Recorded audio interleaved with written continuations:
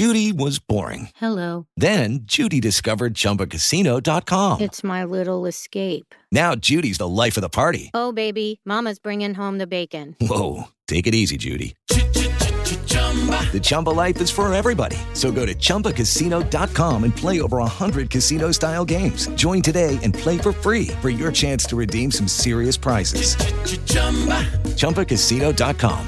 No purchase necessary. Void where prohibited by law. 18 plus terms and conditions apply. See website for details. Lucky Land Casino, asking people, what's the weirdest place you've gotten lucky? Lucky? In line at the deli, I guess? Aha, in my dentist's office.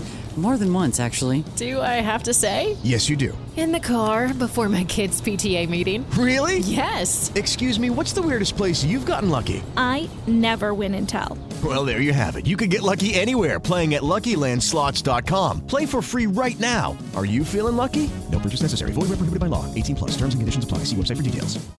With Lucky Land Slots, you can get lucky just about anywhere. Dearly beloved, we are gathered here today to... Has anyone seen the bride and groom? Sorry, we're here. We were getting lucky in the limo and we lost track of time. No, Lucky Land Casino, with cash prizes that add up quicker than a guest registry. In that case, I pronounce you lucky. Play for free at LuckyLandSlots.com. Daily bonuses are waiting. No purchase necessary. Void where prohibited by law. 18 plus. Terms and conditions apply. See website for details.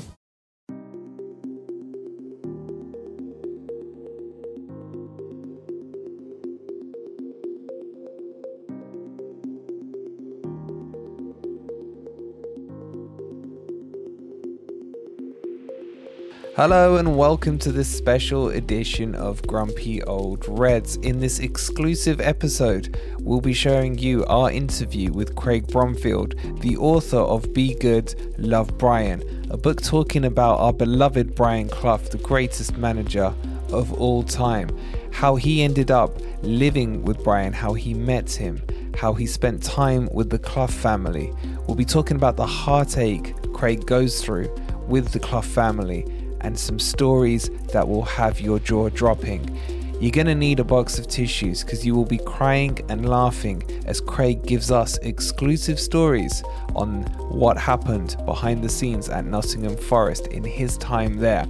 Sit back and enjoy it. This will be hosted by Forest Fan TV's very own Dino as he interviews him.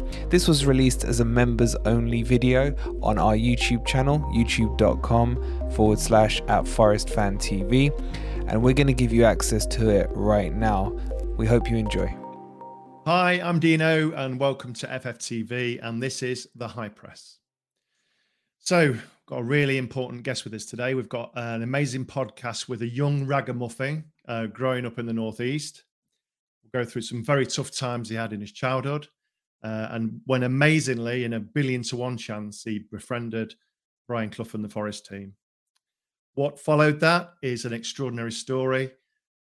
I hate reading, but I've read his book, and it literally brought me tears of laughter and tears of sadness. It's an incredible story. When I say it's a unique story, it really is. The book's called Be Good, Love Brian, and it made the Times Book of the Year shortlist, the Daily Mail Sports Book of the Year shortlist, and was a finalist in the coveted William Hill Award.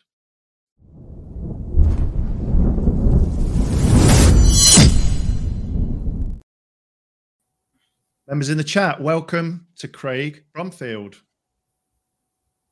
Hi, everyone. How are you doing, Craig? Okay? I'm all right. You know, I'm just looking at my face. Brian used to have this thing when we were younger where if Elizabeth had been naughty or the kids were angry, he used to send them upstairs and look at a picture of Bob Stokoe or throw darts at it. And I think if he was alive now, I think I'd be that picture. Yes. That was scary.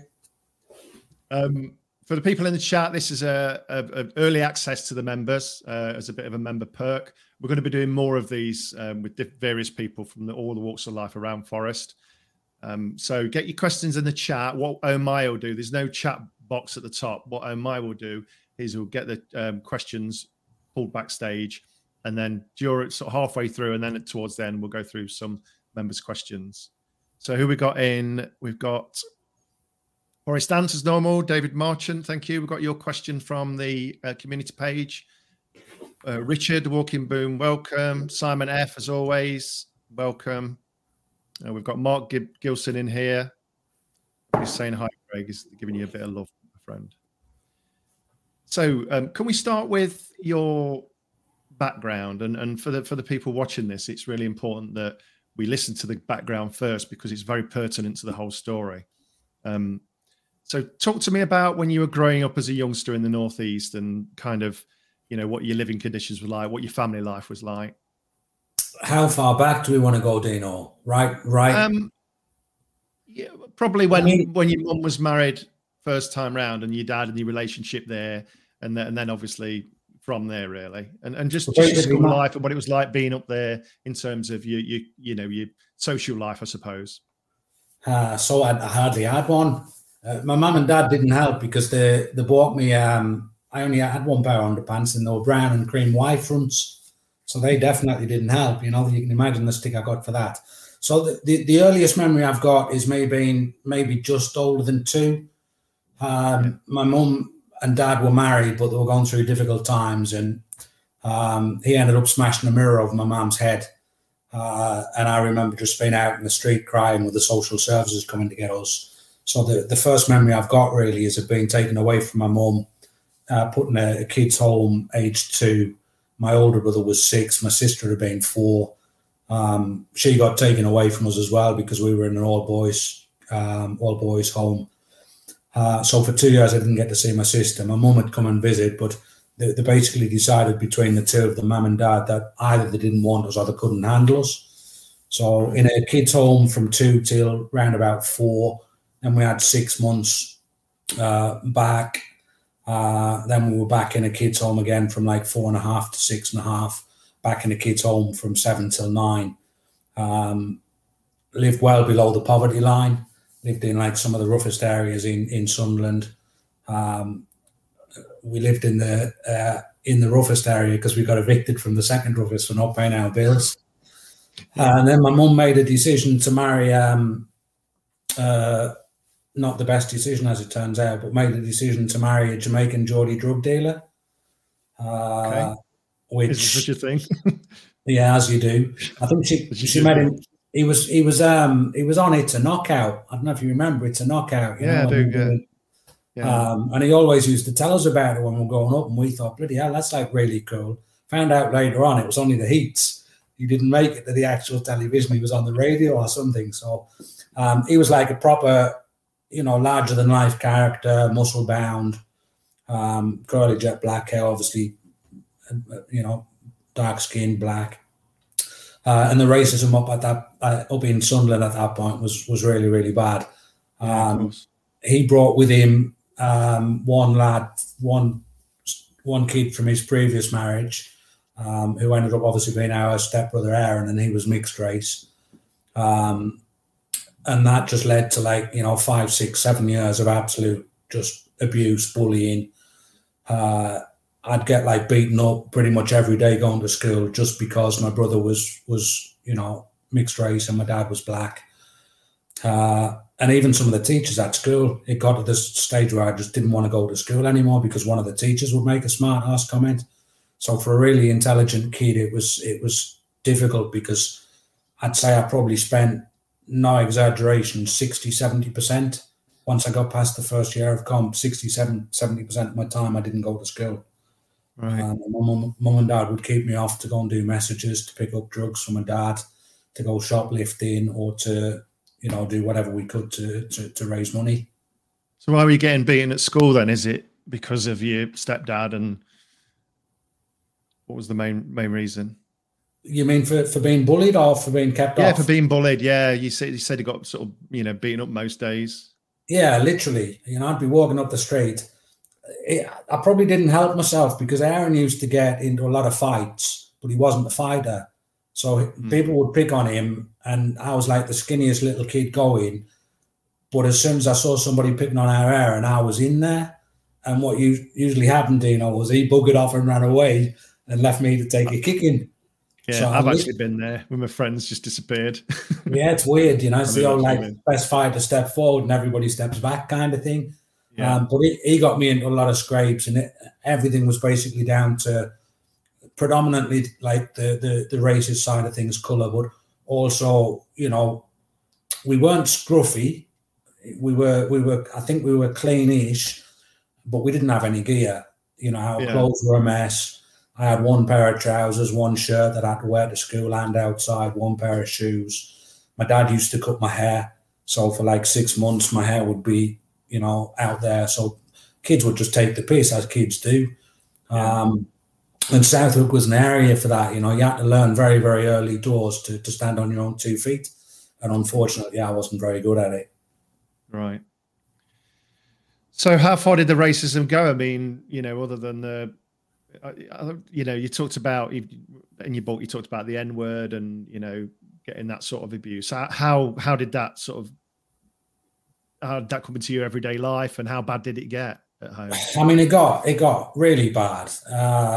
We had our house, there was riots in Southwick. I think a group of kids hijacked a bus and set fire to some bins and, you know, took the money off the bus driver, and then everything just kicked off and there was a massive riot.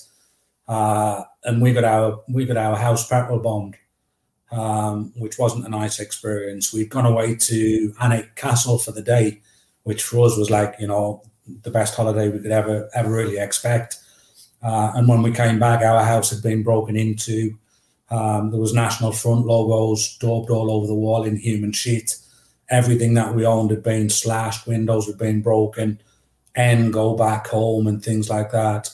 And then one other instance that you know sticks in my mind a lot was my dad was a fighter. He was a real hard man, but people used to come and challenge him. And I'm talking literally walk up to the front door and we'd see my dad fighting in the front garden. And this one Friday night, it'd been a little bit of weather in town and somebody knocked on the door about 11 o'clock.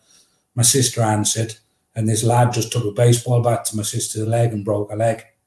Again, just because she was the daughter of the, you know, of the N. So really tough, psychologically really difficult, because you don't understand as a kid, you know. So you must have been quite a loner then. I think there was probably you and Aaron were quite close, weren't you? Or you know, quite close. And did you have any other friends at school that you could like play football in the street with, or? Yeah, I didn't really develop into football until quite late. I wasn't very good at football when I was a kid. I was very good as a runner, and that came from like years for obvious reasons. Hey, I used to I'd run to the shops and I'd be hurdling over walls for no reason, just like to practice, just in case I need a quick getaway. So I'd kind of developed into football once I'd met, you know, further down the line. But I had a group of mates. I mean, it wasn't, you know, I wasn't a loner as such. I had a group of mates who tried to protect me, but it's like, you know, 4 or 5 of them. Good lads, really, really nice lads who never saw the race as an issue. But there weren't many. It was like a really close-knit group. So how did you obviously lived under a certain amount of poverty. How did you sort of make money when you were young? Jesus Christ. However we could. I mean, that's like another thing, you know. Aside from the homes, we ended up in battered wives hostels a lot because my dad would drink as well as selling cannabis. He was a massive drunk. And we used to have to do whatever we could to get him money, to the extent that my mum would send us to my nana's to steal. You know, wait till Nana goes to sleep or wait till Grandad goes to sleep. If they won't lend you the money, you know where she keeps her purse. Wait till she goes asleep and nick a couple of quid or a fiver. And what that also led to is when we went back with nothing, it was fucking horrible because we were blamed. You know, we'd be in a bad wives hostel, and the other three kids, and sometimes I would do it as well.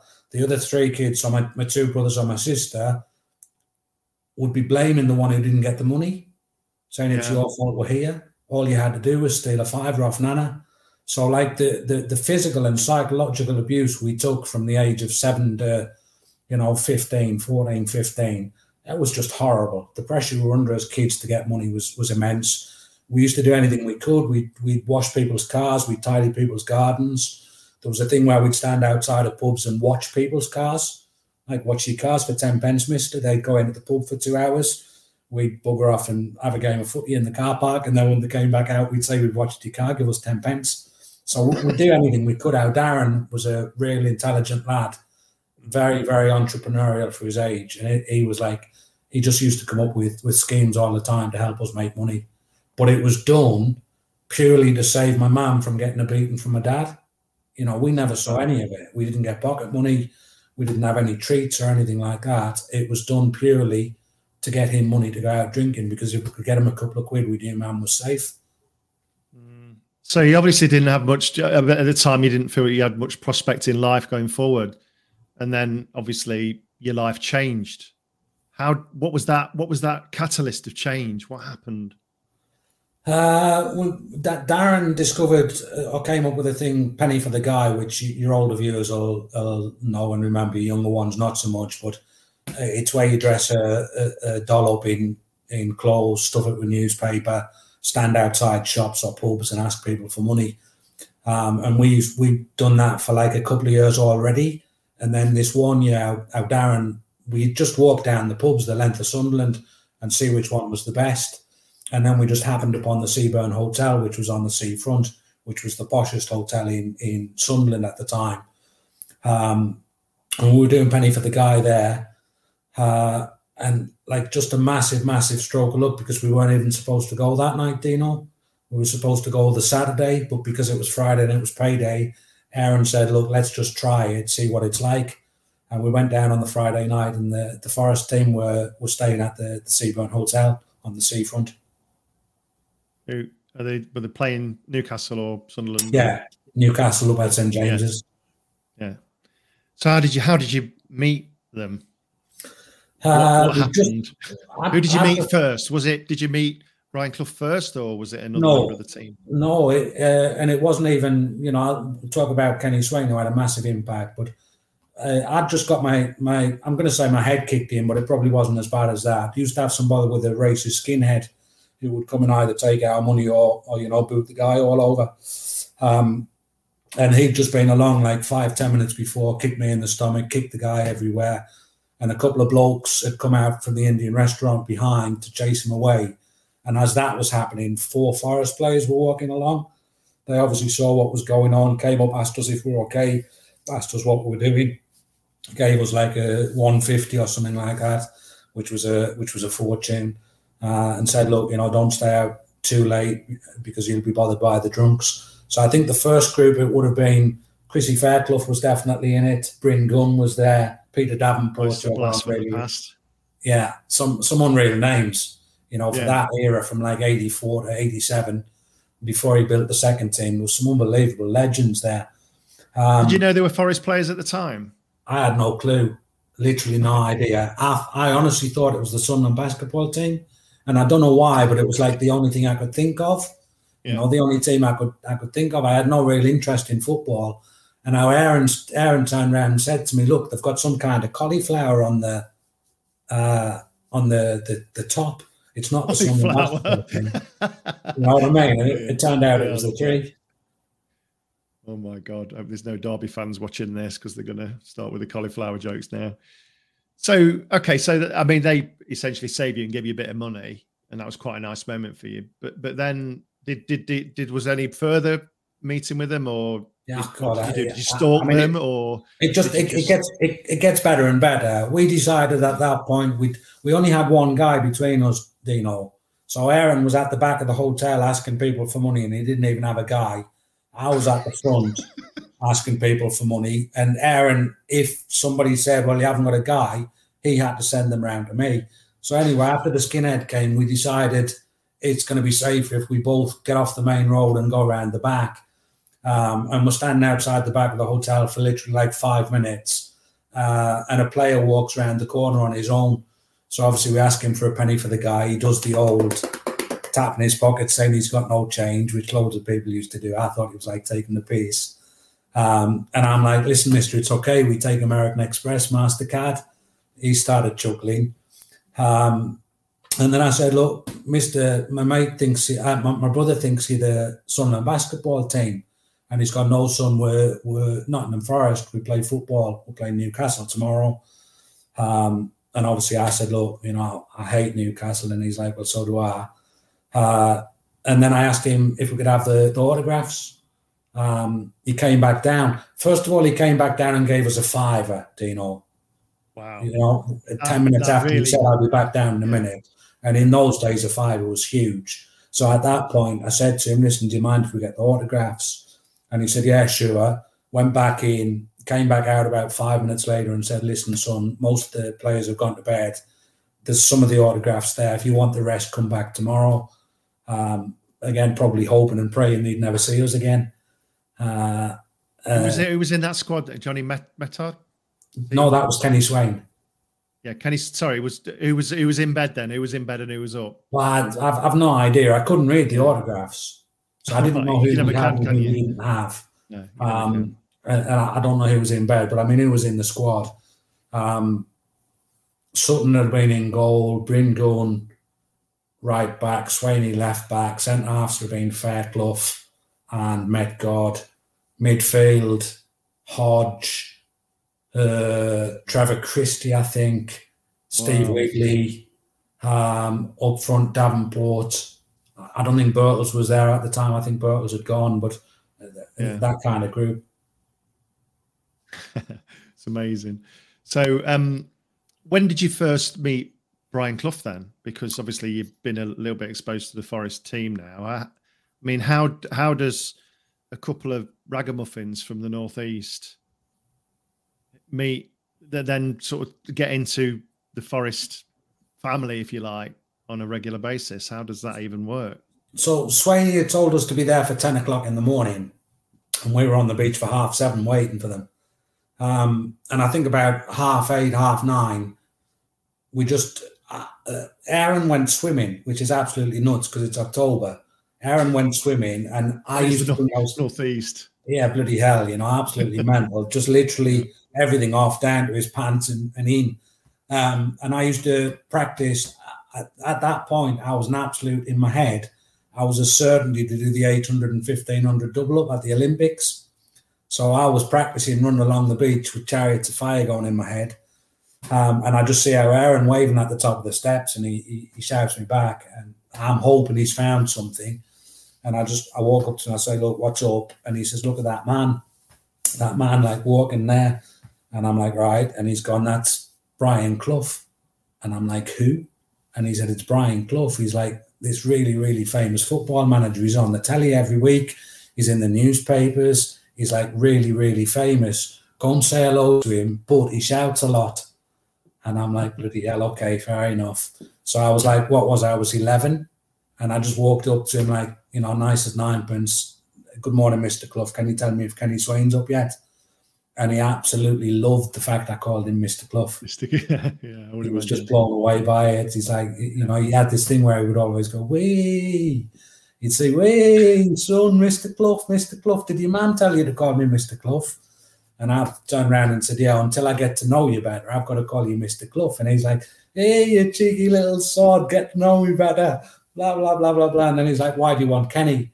And I explained the story from the night before, and he's like looking us up and down. Obviously, we're, scruffy by his standards. And he's like, look, you look freezing. Where's your coat? Does your mum know you're here? And you look like you haven't had a decent meal for months. I'll tell you what, come with me. I'll get you some breakfast. You can get the players' autographs. Everybody will be happy. And then you can bugger off back home. And he took us into the hotel to have breakfast with the players. And Kenny Swain's like, when we walked in, Kenny Swain's face has just dropped. Because obviously he's like, holy shit, Gaffer, what have I done here? 2 kids. And the bloke at the hotel used to chase us, Dino. We'd bother his customers, so he used to chase us. So when he's seen us walking through the revolving doors, he's like, oh, you two, soft out, get out. What have I told you about coming in here? And Brian turned around and said to him, listen, young man, don't talk to kids like that. He said, they're with me. They're coming with me. We're taking them upstairs for about an hour. They're going to have some breakfast and then they'll leave. Now, have a good day. And we just sat with them for probably 45 minutes, just having like weird conversations that me and Aaron were like funny, but we didn't know we were funny. We asked them where they were from, and they said it's Nottingham, which is in the Midlands.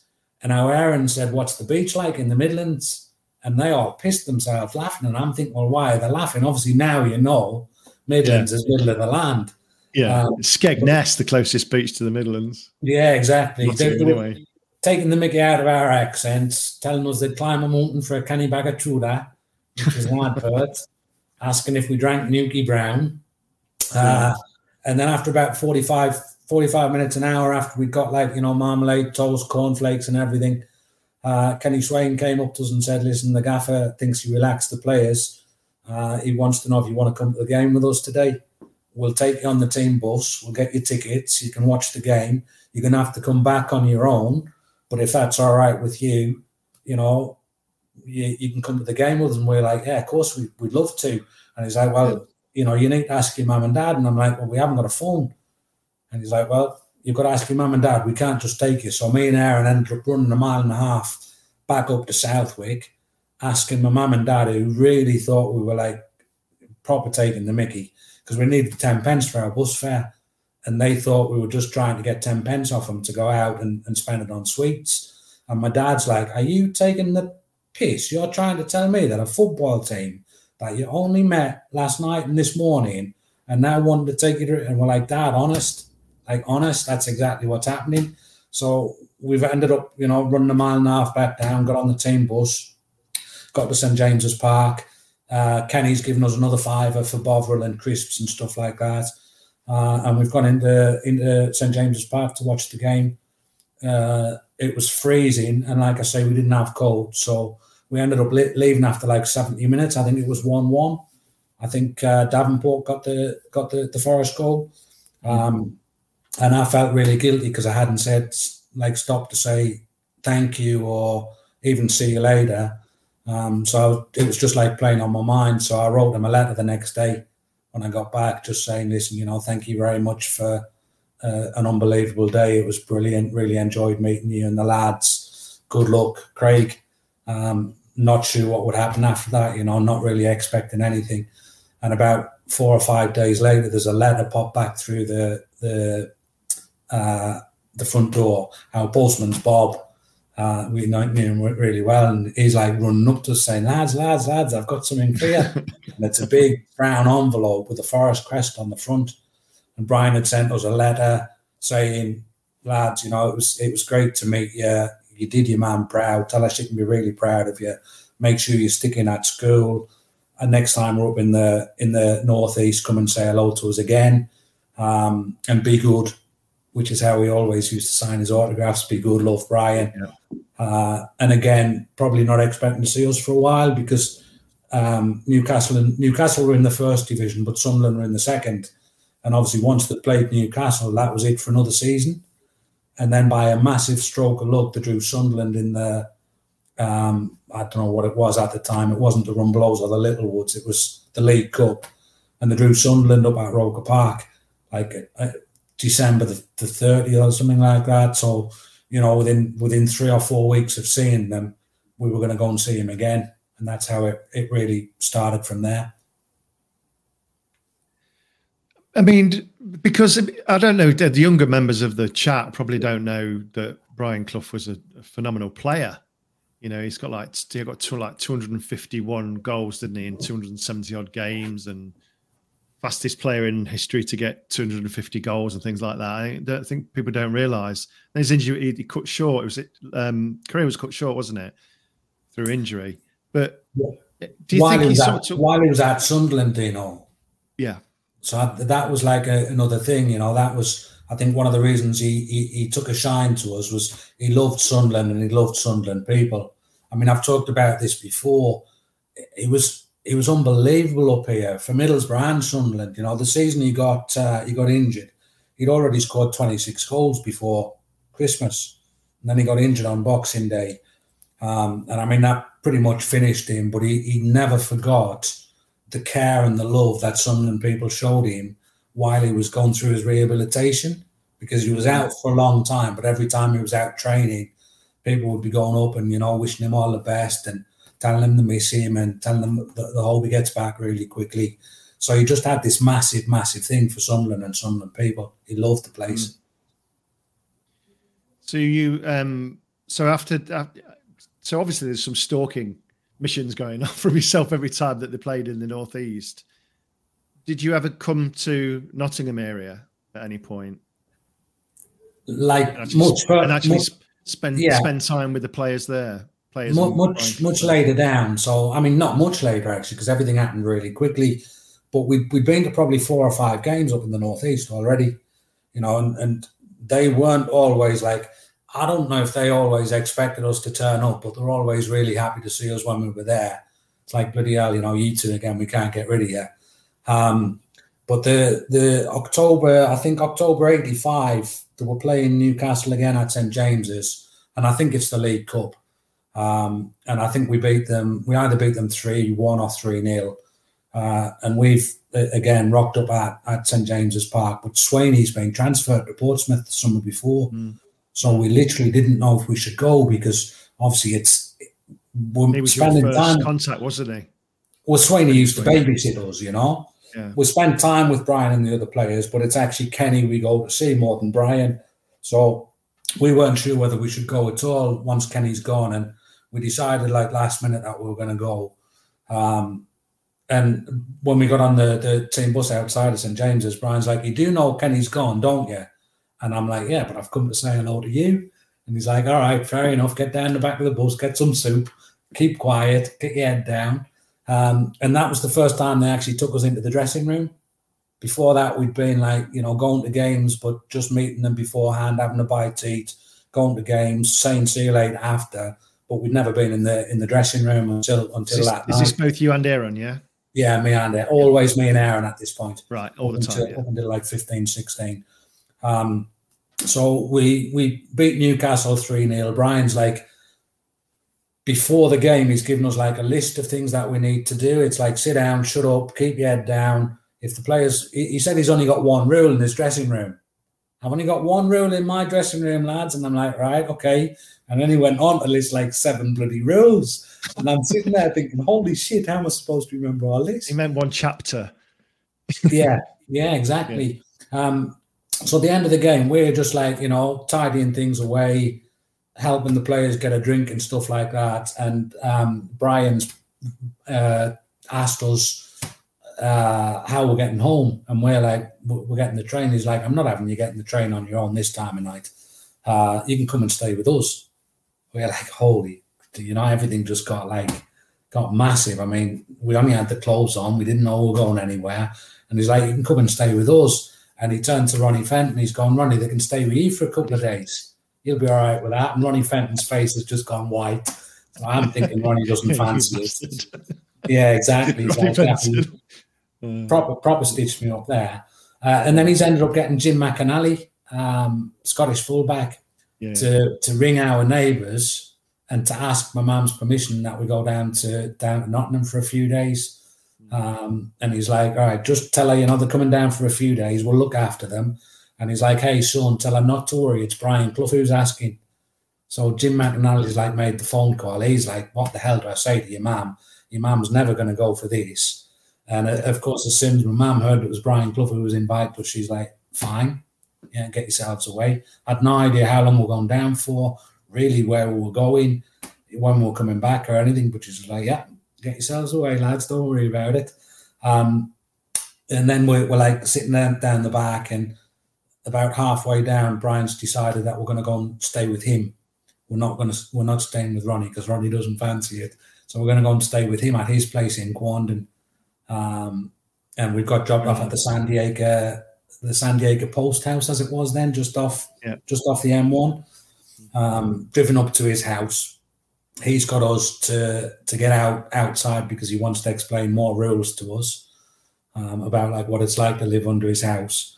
And that was basically the crux of that, was to say we could call him anything we want, big head, shit house, Brian, anything.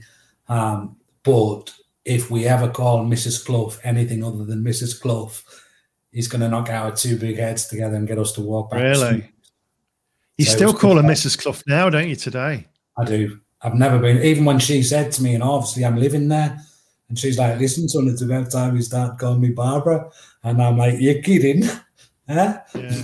It's more than my life's worth, not a chance. So yeah, I still call him Mr. Clough to today. He's certainly an enigma, isn't he? Or was Brian Clough, because he come across as quite arrogant on the TV in his interviews, and old big head, and I'm number one, and he had a lot of run-ins with people. But I think behind closed doors, was he a bit more of a? He seemed to have a nice culture and a nice ethos. And was he a family man, a proper family man, and did he have good values? Yeah, and I mean, all of them did. They were brought up. Mrs. Clough has a lot to do with that. I think Mrs. Clough was like, just an incredible woman with really, like you say, strong values, principles, morals. But she was also just like, really lovely and really generous with everything that she had, giving people time, stopping to have chats with them. And Brian was exactly the same. I don't know how many people know how generous he was, but I bet there's thousands of stories of things that he's done for people in Nottingham and Derby. We used to go to Quandon stores, and Quandon's a really posh place, and there's a bloke behind there. Brian had a tab where he'd just go and get what he wanted, and he'd square up later. And the number of times that he walked in there, and there's like an old woman doing her shopping, and he's like, "Pet, just put that on my tab." And that's Quandon, where people are pretty wealthy. I don't think she was worried about where her next loaf was coming from, but he just used to be really, really generous with everybody he bumped into. Just really, really nice-hearted. He could be arrogant, Yeah, he could be arrogant. I mean, he had that switch, where if you did something he didn't agree with, or you got on the wrong side of him, he could absolutely floor you with a verbal. Not a lashing, because he never really lashed me, but he'd just be like really sarcastic or really funnily clever. So he definitely still had that confident, arrogant side, but it was nowhere near how it was portrayed. How do you think he demanded so much respect from the players then? Because everybody would die for him, wouldn't they, on the playing team and the playing staff? Yeah, it's weird. I was talking to my mate who's a massive Forest fan, even though he's from Sunderland, a lad called Lee. And he was saying, a lot of it is down to the fact he was successful. He thinks that if Brian had got to like semi-finals and quarterfinals and stuff like that and hadn't won anything, the same players who now idolise him and won't say a word against him would probably be coming out and saying, "Jesus Christ, what a shit." Because he also had that with the players, I think he knew who to knock down, and he knew who to build up, but also he cared about them as people. I mean, even outside of football, he knew about the family, he knew about the problems, the issues, and he would do anything that he could to help them. And he was unbelievably loyal to people who were loyal to him. And I think that's a big part of it. Guys, just have a quick short break there. The Big Good Love Brian. Omar's going to drop a link into the description for you. He's going to pin a link in there. Honestly, it's I hate reading, like I said before. It's an incredible read. It's an emotional roller coaster, Craig, to be honest. I've never had a book hook me that way, and it's literally a 1 in a trillion story, isn't it? Thank you. You're welcome. You're welcome. Well, thank you for letting me read it. It was brilliant. What about so you kind of strangely randomly met Kenny Swain after you were getting a kick in, and eventually you just got closer and closer to the Clough family and the club. How close did you actually get with the club first? Then we'll talk about the Clough family. Well, the club was really intense. We haven't talked yet about when I moved down with them, but let's talk about just before that. So before that, it was on the periphery, but it was still on the first team bus, traveling to games with him. It was staying in the hotel overnight with him. It was being in the dressing room, White Hart Lane, Goodison, Anfield, Old Trafford. Just some unbelievable experiences from that side. But of course, it got a lot closer to everybody, not just the players, but the club and the family. I mean, the club, it's a weird one, I used to waltz in like I owned the place. Literally. I'd go in. Wage. Brian would be like training, and I'd be walking in, I'd be knocking on the chairman's door, "Morning, Mr. Chairman," knocking on Ken Smales or Paul White's door. Ken Smales, yeah. How old were you then, Craig, when you were doing that? going into the weights room and stuff like that, I had a really great relationship with the Jubilee Club, a guy called Ron Williams. Yeah. So I'd be in and out of there getting food and trying to nick a beer. And I would literally it was like I was one of them. I'd just walk in, say hello to the cleaning ladies, walk through the back of the old Trent End, the bit before the Trent End, where you go through where the boiler room and everything is. Yeah. Walk through there, say hello to all the coaches and the physio, and then walk out the back and go training with the players and try and get as involved as I could from that side. So you played with the players in the training? I'd say I bothered them. I'd try. Were you any good at football at that point? You must have got better being around. Yeah, I got a lot better. There's like, there's three or four. Who was the catalyst of you getting better? Did one of the team or a couple of the team spend any time with you on the training pitch or not? Yeah, I mean, I went training with AC Hunters, so obviously Simon's side. Went training with them regularly, and Nigel took training. But there's two reasons. One is Nige, because he taught me how to play. He had this thing where, if you remember when he played, his first touch was usually a pass. Yeah. The ball had come into him and he'd just angle his foot and turn it round the corner, and it'd take 3 or 4 players out.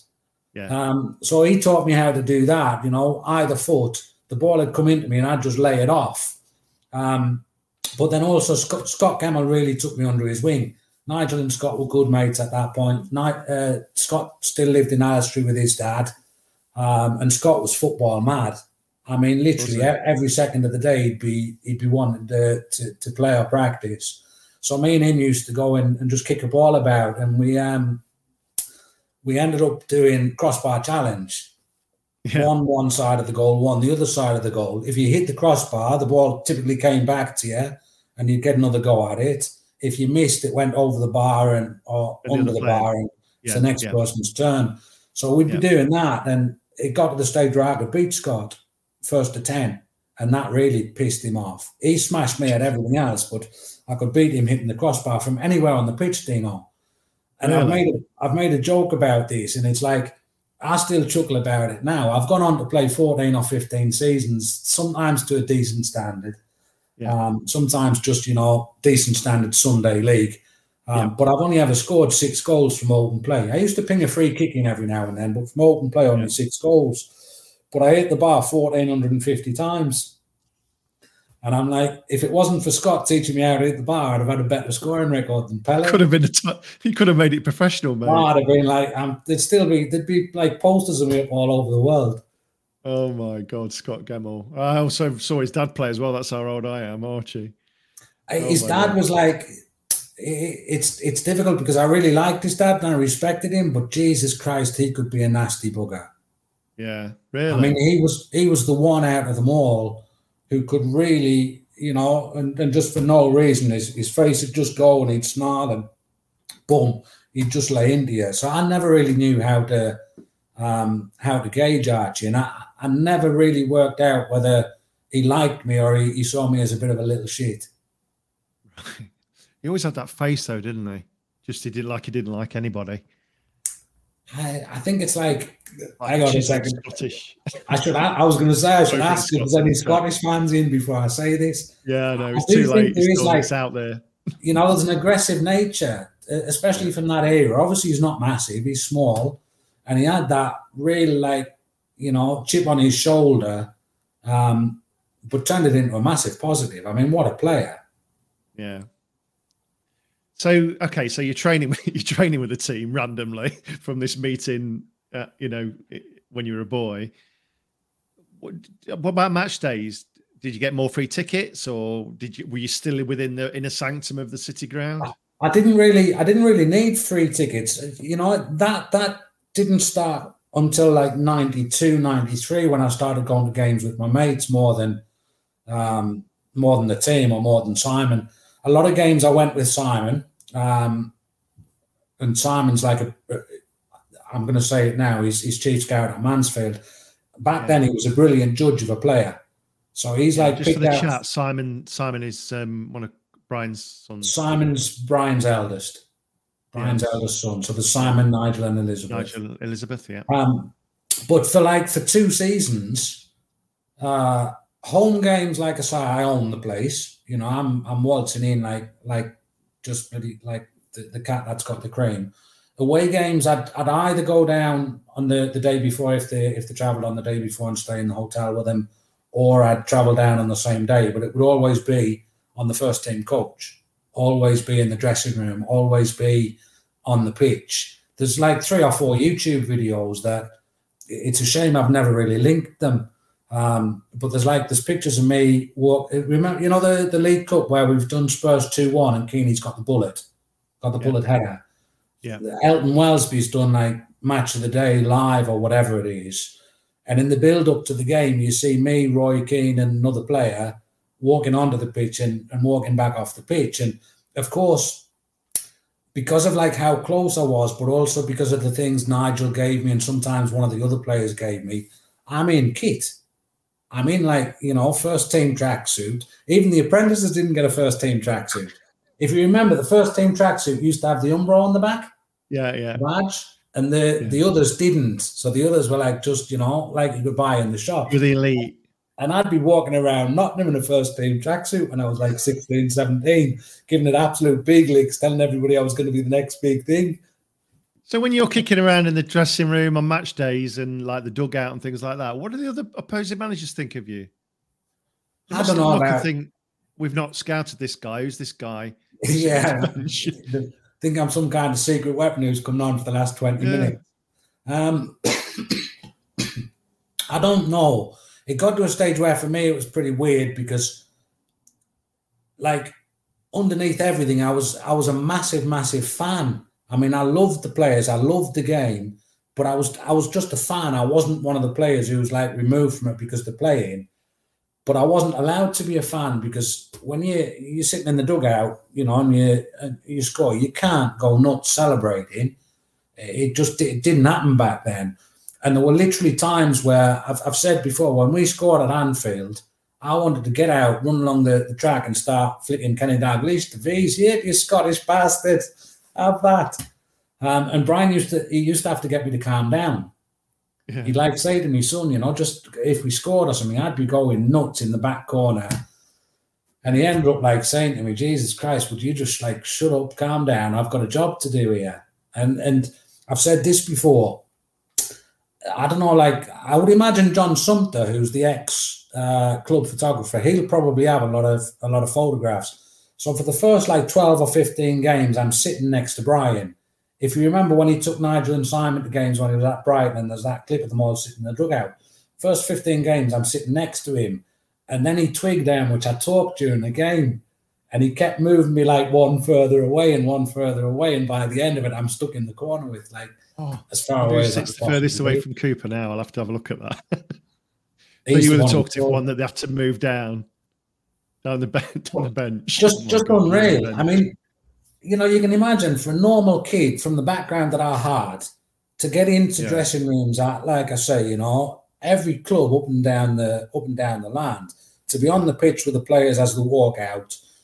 I'd occasionally go out during warm up, but very, very rarely. Normally, I'd just like sit down and let the players have the warm up, and I'd be back in the dressing room. But half-time team talks, full-time team talks, things like that, you know, to sit and watch those. And that was the point where I was quiet because it's not, you know, it's not my place to say anything. And some of the things, like just quiet little things that are not, people always ask why he was such a genius. It's just a sentence. And it's like a common sense sentence, but it's the way he says it, it's who he says it to, and then it's the effect on the player themselves. I remember being away at QPR. And Gary Parker's playing, I think he's playing central midfield for us rather than the right-hand side. And the England squad's about to be announced, and they're talking about recalling Ray Wilkins. And Brian's like, you know, all respect to Ray Wilkins, was a great player, but he's called the Crab for a reason. He just literally used to get the ball and give it, you know, left or right, and blah, blah, blah, blah, blah. And Brian's just turned around to Parks before the game. He said, I'll tell you what, Parks, all this talk about bringing Ray Wilkins back, he said, son, I'd have you every day of the week and twice on Sunday ahead of him in that squad. Now go out and show me why. and you literally saw Gary Parks had a big chest anyway, as well as a big nose. I mean, he was like, the way he used to run. But you literally saw his chest just fill out, and he grew. He grew an inch, and I saw that like 6, 7, 8 players where he would say something to them, and they would just they would just lift. And we're not talking about superstars here, Dino. I mean, you look at the signings he made.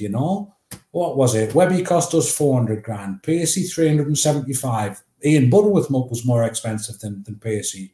Lawsey 275. Tommy Gaynor 25 grand. Ricey 175 grand. Yeah. Parks, I think, was 400 grand. So up until the point where he signed that season, where he signed Sheringham, Kingsley Black, and Carl Tyler, I think his most expensive signing was 400 grand. He's got a track record. He's had a track record for it, though, didn't he? Even back to the cup, the European Cup winning and the league winning side. Cobbling it was just like a bunch of random people just pulled together. Your Larry Lloyds, your Kenny Burns, your Gary Birtles. Was it Robbo, obviously? Correct. Yeah, correct me if I'm wrong about that, chat. I mean, he's an incredible motivator, and he obviously got a lot out of the team. Well, I want to take a few questions now. There's one that's popped up here. Oh, Mikey, prepare some questions for me, please. I'm just going to drop David Marchant. Thanks, David, for the question. What was Clough's go-to breakfast item? Hope it wasn't a bowl of shredded wheat. It wasn't shredded wheat. It was bacon sarnies. He used to make the most unbelievably delicious bacon sandwiches ever. He did, or Mrs. Clough? He did. No, he loved being in the kitchen. He was brilliant. It was also his way of relaxing. Sunday, if we didn't go out to the Xingdu, which is the Chinese restaurant, he would cook a Sunday dinner. And he'd cook for like 6, 7, or 8, and he'd just shut the door, have a tea towel over his back, and if anybody walked in to disturb him, he'd tell them to piss off out. So the bacon sandwiches, he used to heat. They had a beautiful Aga, and he'd heat the bread beforehand, like a wholemeal bread, lashings of butter. The bacon was just like unbelievably crispy, but then we've all had that bacon sandwich where there's just the right amount of tomato sauce and melted butter, and he used to get it. He'd have it spot on. I've said to people before, if he wasn't a football manager, he could open a cafe. Bacon sandwich. Thanks for that question, David. I'm just going to Mark. I became a Forest fan in 1975. Mark Gilson, because my dad. We loved it when we would salute the train. When he would salute the transcend, I used to love that too. He brought me so much happiness as a child, and into an adulthood. Was he happy? Would you say? Yeah. Through the period that you knew him, would you say he's a happy individual? Because we obviously late in his later years, we saw his health decline. But was he generally happy? He had a couple of down spells, that's for sure. I think there was a point where he had to loan the club 56 grand of his own money because they were close to going bust, and he had to stave off the tax man. The other thing that used to frustrate him was in Ken Smale's office, which was later Paul White's office, there used to be like an electronic turnstile counter, and he'd go in there half an hour before the game, and we're playing Liverpool, and there's only 14,000 in, and we'd just beaten Aston Villa 6-2, we've beaten Chelsea 7-1, we beat Norwich 6-2, I think, away from home, or 5-2 away from home. And he's like, bloody hell, what do I have to do to fill the ground? So that used to frustrate him a little bit. But also it was the times, do you know? I mean, football crowds at the time weren't massive anywhere. Yeah. But then he had like a second spell where and for me, that this was like the most beautiful thing, to see him in his pomp, because I didn't see the European team and I didn't know what he was like. But 87, 88, 89, when that young crop came through, Jesus Christ, he had such a spring in his step. I mean, he was bouncing into work. He'd get into work like earlier than anybody else. He'd stay longer than anybody else. Even though he wasn't always on the training ground, he just loved it because there were so many good young players coming through, you know. Gary Charles, Terry Wilson, Lee Glover, who doesn't get the credit he deserves, Lee Glover. He played in some big, big games for us, Glover, and was brilliant. Chettle, you know. Glover was he had a big chest as well. He was broad here, wasn't he, Glover? Yeah. Then he kind of tapered down. I remember Lee Glover. Little bit like Nige in terms of he used to play with his back to goal and used to let people kick the shit out of him. He'd hold the ball up. But, some of the bigger games, I mean, again, going back to that Spurs game, everybody remembers Teddy Sheringham because Teddy was brilliant for a season. I don't think brilliant, actually. I think he was all right. But in that game, it was Glover who won us the game. Teddy was awful and Glover was absolutely superb, and Glove gets us to Wembley. The West Ham semi-final, Glove plays and is absolutely brilliant at Villa Park, where we do West Ham 4-0. So there's some big games that Glove's turned up for. But I mean, just in general, and then it went to another level when he signed Keeney. I've never seen anything like it in terms of the energy coming from a player given to a manager, because he knew he'd found someone absolutely special, and he just again wasn't that like a 20 grand deal from Cove Ramblers or something? It was something like that, yeah, nothing. 25, 26 grand and some tracksuits or something. Nuts. Yeah, I remember I was there for his first game, Keeney. What a perfect Liverpool away. Player he's become. Huh? No, his first home game I was at. I can't remember that because I know Liverpool away. Then we played. I remember. It was quite quick after he joined, from what I remember. Sorry? It was quite quick after he joined. I don't think there was I mean, again, long period. Made his debut within like 4 or 5 weeks, then played. And again, Brian was like adamant. As soon as he saw him make his debut at Liverpool, he's like, all right, he's in the side for Coventry on Saturday. And I think Keeney probably played the next 6 or 7. Then he took him out just because it was like, you get through your first few games on adrenaline. But Keane was just, Jesus Christ, just incredible. I'll talk more about Keane, but I've just got, I need to put this comment up here. We've got some creative people in our chat. You realise that? That's your next book. It's your next book idea, Clough's Secret Recipes. The coconut curry that he used to make is to die for, and I know that sounds weird. Clough Special Bacon is the first one. So you've got 2. There you go. Stone the third, brilliant. He's very, very creative. Right, staying on Keno then. I mean, what was he like to be around? Because he seems quite outwardly aggressive, assertive. Was he like that behind the scenes? I wouldn't really say aggressive. I mean, I don't think he's probably grown that side of it more as he's got older. Where he realizes the type of things he can do and who he is and that kind of thing. But he was never quiet, but he wasn't like, I think it probably took 18 months. I've read stories about him going to Black Orchid and being a little bit of a big head and things like that. I didn't see it. I really didn't see it. He walked in, I think he came across for a trial. He's staying at the digs at Clough Road. And I'm at that point, I'm on the other side of Clough Road where the 2 pro houses are. So I'm living with Sean Dyche, Craig Boardman, Mick Danzy and Jock McLaughlin. And Kinney's on the other side with the young kids. And we all used to go to Barker Snooker up on Barkergate. And we'd gone up to play snooker, and Roy had to leave early because they had a meeting with the club. And he honestly thought they were sending him home. He didn't think he'd done enough. And he played against Sutton. I think he came on for like 20 minutes against Sutton away, and we were 2-0 down. And again, it's like people think it's hyperbole, but it's not. I've never seen anybody get hold of a game at 18 he was, probably even 17 still, get hold of a game by the scruff of the neck, ran his absolute balls off, threw challenges in everywhere, ended up drawing 2-2. Anyway, Keeney thinks he's getting sent home. So we've all come back from Barker's. I get out of the taxi at the bottom of Clough Road, and you just see Roy literally bouncing down the street. Literally bouncing. Lads, you're not going to believe it. They give me a 3-year deal. Just absolutely, So probably one of the first people to know Keeney had got the contract. He's just sensational. An absolute warrior. Yeah. So, I mean, I want to go back to sort of Brian Clough and you living there, but just before we do, people like who did you like in the changing room, and who did you dislike, if you're happy to say? I mean, who are the people that you really took to? Because we only ever see the outward TV. We don't see much else. We don't get behind the scenes like you do. I didn't really dislike anybody. I've said again in a few other places, the banter in the dressing room could be brutal. And I used to be on the end of it at times because I had glasses, I had big teeth, big hair. So there'd be the odd specky twat.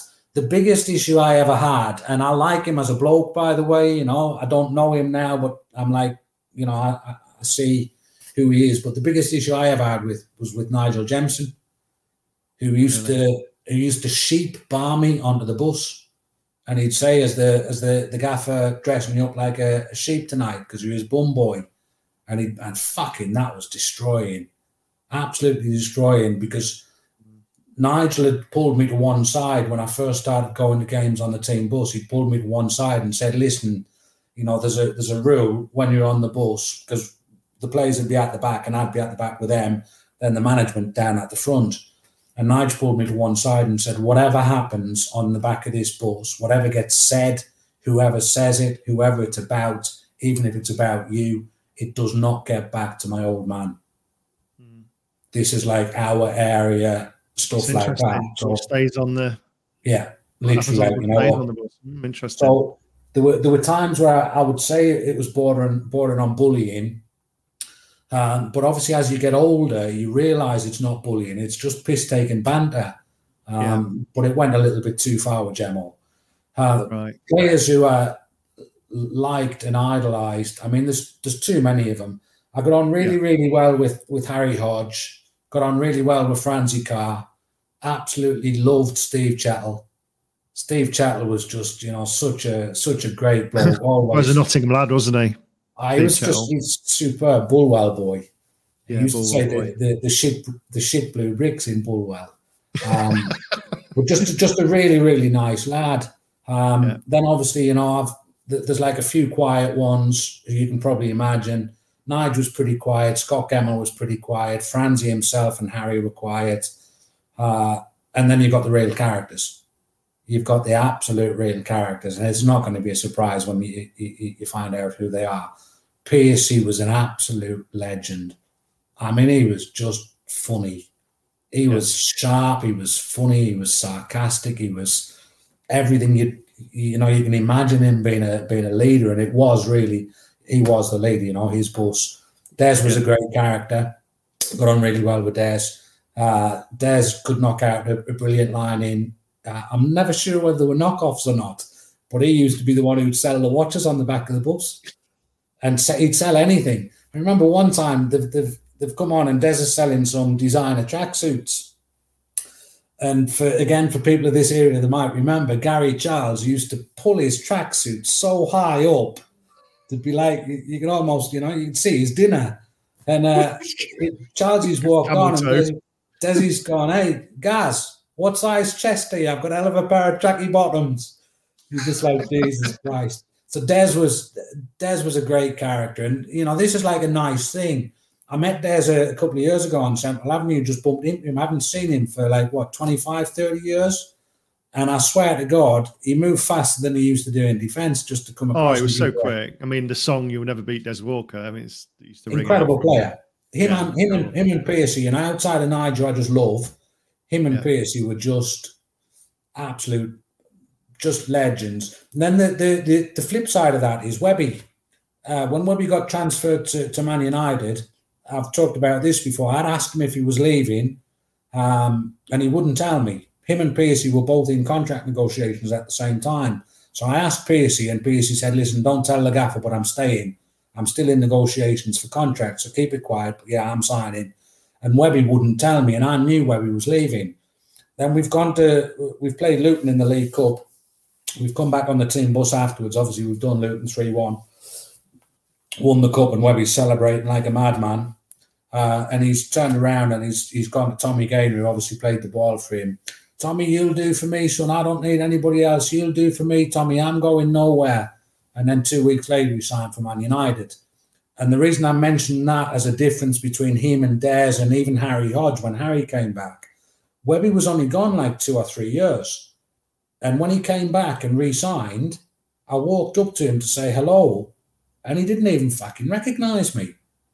And I'd spent a season and a half going to games with him on the bus and everything. And he's like, either he didn't recognise me or, he didn't want to recognise me. But I just thought that's like the difference in He looks very different now. I've seen a picture of him recently. Whether he looks very different now. Is he as chunky as he used to be? No, he looks poorly, to be honest. It's one from James Cunningham here. Dino, please ask about Taylor, Peter Taylor. That's obviously the dynamic duo.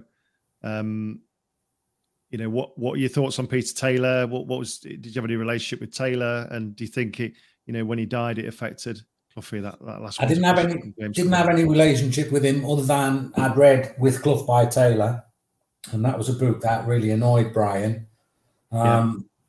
First of all, I don't think he knew he was writing it, but obviously, secondly, Taylor made a lot of money out of it and didn't mention anything to Brian. Then obviously there's the Robbo signing. So I didn't know Taylor, but I have to say, based on the feeling from Brian, I didn't like him, which is just wrong. I didn't know him as a bloke, and it's only again when you take a step back and you start to analyse what they did together and how close they were together and stuff like that. So there's a point where not probably maybe even as short as 6 months before he died, Peter Taylor's come to the ground and he's waiting outside Brian's office. Somebody's let him in. He's waiting outside his office. It used to be just 2 seats there. And Brian had this thing where if somebody pissed him off or if he wanted to show that he was angry with somebody, as he passed them, he'd kick the feet. And he did that to Pete.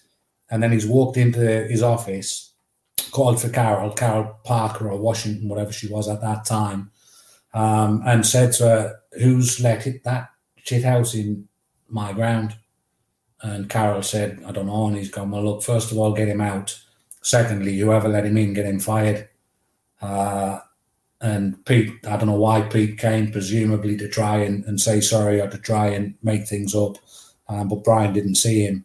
And then obviously it gets to the point where the day that Pete died, Brian's at home. I'm in the breakfast room. Mrs. Clough's pottering around the kitchen. The phone goes, and I think it might be Alan Hill or it's Ronnie Fenton, and just said, "Listen, Gaff, I've got some really, really bad news. Pete's gone. Pete's passed away." And Brian didn't say a word. He literally just dropped the receiver. It made a crash on the floor. Dropped the receiver. Walked out the back door. Went for a walk for about 6 hours. Cried his eyes out. So it didn't affect him. Yes. Yeah, it was sad. He didn't win anything for a while after that, did he? I think '89 was the first Simod Cup, then the League Cup. So that was a big thing for him at that point, to win something on his own. But I think Nigel and Simon have talked about it. It's not my place to talk about it, but I'd say if he had one regret, it would be that he didn't make up with Pete. Yeah, very sad. I just want to thank Visual Joker for the donation there. Appreciate that. Much love to you, my friend. Let's move away from the team for the minute. So you're very much a part of the furniture at the ground, at the City Ground. How did you become more of the furniture in the Clough household? Well, that was, again, I'm 15. My brother Aaron's joined the army. I always thought that Aaron was his favourite, and I'm fairly sure Aaron was his favourite because Aaron just had a beaming smile, always positive. Brian loved his garden, and Aaron had this thing where he could do a circle around his trees absolutely perfectly, and I mean literally perfectly. Whereas I'd have the lawnmower out, I'd be doing it like a hexagon. He'd come out and be like, "Look, you're ruining it. You're killing my trees. Give it back to your brother. He'll do it better."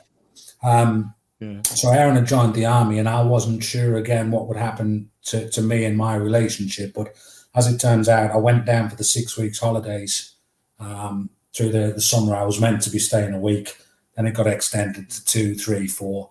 I'd been there 5 weeks into the start of the season, and we've gone away. We're playing Everton away at Goodison. I think it's Harry Hodges' second game back. And this is a brilliant thing. I'll just throw this out there.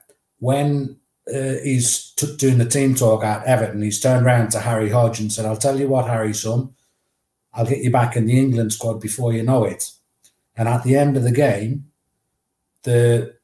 whatever has happened, Ronnie Fenton's come in, poked his head around the door and said, "Gaffer, Hodgie's been called up." Hodgie got called up within like a game of coming back, and Brian had said to me, "Get him back in the England squad." So we played Everton off the park. We drew 1-1. I think Kevin Sheedy got their goal. Webby got ours. And they were going up to Scotland to play in a testimonial game for Hearts. I'm not sure who it was, but I think it might have been John Culhoun. And part of the testimonial was staying at St Andrews Golf Course in the beautiful hotel at St Andrews.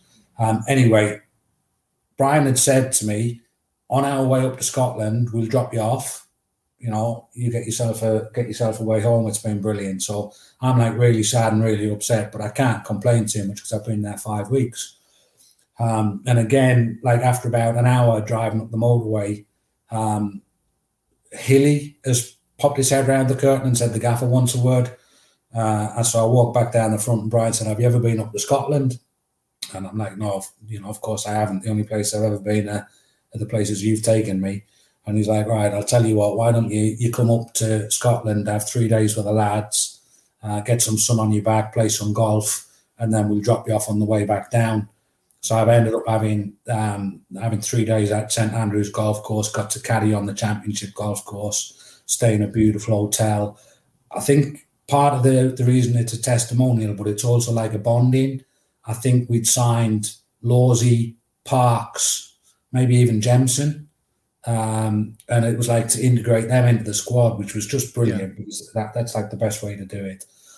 I caddied for Brian Rice, and I didn't mention him in the list of characters when I talked about the characters. Brian Rice is single-handedly the most funny man I've ever met in my life in any situation. Why? What makes him funny? Oh, man, he was just like sometimes deadpan. Was he the Joker? Was he like the... Yeah, but not a prankster. Like a gazza. There wasn't really a prankster in amongst them, you know. I never really saw a prankster, but he was just deadpan. I mean, there's a funny thing that's funny for me, but maybe others won't see it. But the first time we went down, me and Aaron are training with a team, and I think Archie's told us to piss off because we're annoying them. So we've ended up playing. If you remember the old training ground just along the Trent end, there used to be like one pitch and then another pitch further off. So we ended up playing full length, 1-on-1, me and Aaron, taking each other on. And Ricey's come up, he said, "What the hell are you doing?" And we're saying we're playing 1-on-1. And he's like, "All right." He's like, "One of you might want to take your top off so you don't get confused. Playing skins." I'm just like sitting there, and Aaron's gone like that with his, I'm like, for fuck's sakes. Ricey just like, he was just you know, just funny bloke. I mean, he's really funny. He could pull you apart. Where is your brother now? Where is your brother now? Oh. He's dead. How did he die? Can you talk about it or? Yeah, I mean, yeah. You know, we talk about racism. When he came out of the army, I don't think it was brilliant from in the army. I think he had a core group of mates, but he took a bit of stick in the army as well. Came out of the army, he went to work for British Rail as a station guard. And one night, this just drunk walking along the platform and started abusing our Aaron, calling him a black this and a black that and an N this and an N that. So Aaron's knocked him out and got disciplined, got sacked. And that just sent him on a downward spiral. So he started drinking, went and lived in a one-bedroom bedsit. And one night he's on medication. He tried to stop drinking. He's on medication. I think the doctors told him if he has another drink, you know, it's gonna end him. And he's took his medication. Then he's had a couple of beers and apparently forgot he took his medication, took it again, and died in his sleep. Oh, so sad. I'm really sorry, guys. Get some love in the chat, please. Sad, really sad. I'm sorry about that. You were very close. Let's move to Just a bit about what's the longest time you spent at the Clough household? I mean, how long were you there for? Because you seem to be sort of a few weeks before there, or after I moved down. Either. What's so before it was 5 weeks. That was the 6 weeks holiday. But then obviously when I've moved in there, so when we've come back down from Scotland, basically Brian's dropped me off at Scotch Corner, and I couldn't face it. I mean, I just couldn't face going back. It was the same shit. It was the same abuse. Our electricity was cut off. My dad had been arrested for headbutting his supervisor and shoplifting, and I couldn't face going back. So, like, they got to a service station about probably an hour and a half from Scotch Corner, and the lads have got off just to have a wee and maybe buy a can of pop or whatever. So, I've run away. I'm like, right, that's it. I'm not going back to Sunderland. I've run away, and obviously they're looking for me.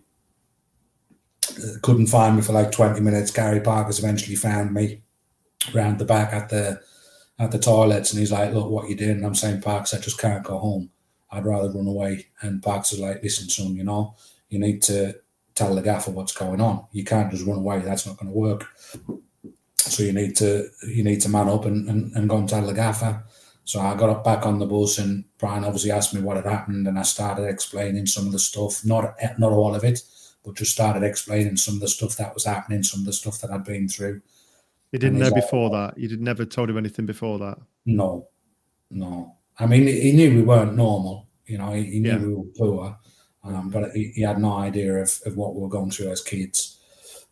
And he just said, look, I'm not having that. That's like, it's not acceptable. I don't know what we're going to do with you. But you're not getting off this bus today. You can come back down with us, stay for another few days while we work out what to do. And obviously take me back to Quarndon. This is something I've never talked about.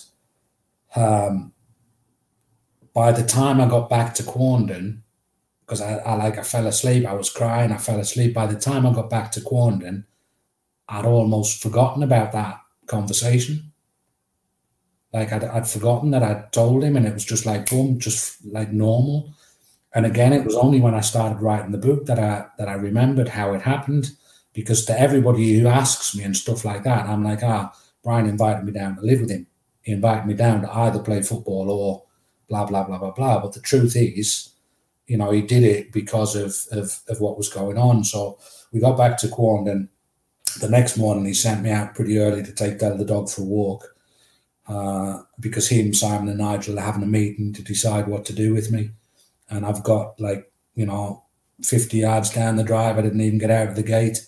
And he's just shouted me back. He's gone, Rigger, come back, son. No need to take the dog for a walk. We've decided you're moving down with us. Wow. And that was the start of that. Wow.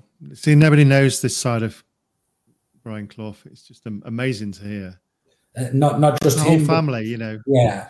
For them, I mean, they'd already accepted us into the house anyway, We never ever felt that we weren't accepted. But for them to allow me to actually go and be part of the life, Nigel's what? Nigel's 20, he's still just about living at home. Elizabeth's 19. Simon's like 22, 23, something like that, more established. But Mrs. Clough as well, who's already raised kids, is now accepting a scruffy little teenager to come into her house and have to do all that work again. It was just beautiful. You don't realise at the time how beautiful, but when you take a step back and you're a little bit older and you appreciate it, just an incredible gesture. He had a nickname for you, didn't he, Brian Clough? He did. He had two. But the first one was Shithouse has got to be one, hasn't it? No, he never called me that, actually. For a couple of times he called me Sunderland, he'd call me Big Ed or stuff like that. But he used to call me Ronnie Rinaldi after the whistling singer, because whenever we walked around the cricket ground, if I was nervous, I would whistle. And he's like, bloody hell, you're not Ronnie Rinaldi, stop whistling, start singing. And I'd sing like, oh Jesus Christ, whistle. Like, your voice is terrible. But the one that really, really stuck was Rigor Mortis. He used to call me Rigger. And that was because when, again, the second or third time we were there, I'm in the posh lounge. Aaron's out doing the garden or whatever he's doing, like sucking up. I'm watching Abbott and Costello and eating chocolate, but I'm on Brian's favourite chair, which is a recliner. And I've got my feet up, I've got the remote and blah, blah, blah, blah, blah. And Brian walks in, he's like, what are you doing? You know, your boy's outside doing the gardening and sweeping the leaves. You lazy little bugger, what are you doing? And I'm like, I'm watching the telly. And he's like, son, Jesus Christ. He said, am I going to have to get a crane to come and get you out of that chair? So you were obviously like this on his seat. Yeah. And he said, it looks like you got rigor mortis. It's like rigor mortis has set in, you're that bloody stiff. So he used to call me rigor mortis because I was lazy. Brilliant. Absolutely brilliant. You're obviously close to the kids as well, and particularly Simon, I believe. You ended up working in Simon's business, didn't you? Yes. When you talk about that, are you comfortable talking about that whole? I mean, I have to because it's in the book. Okay. So I wouldn't say I was closer to Simon than Nigel for a long, long time until I started really going to work.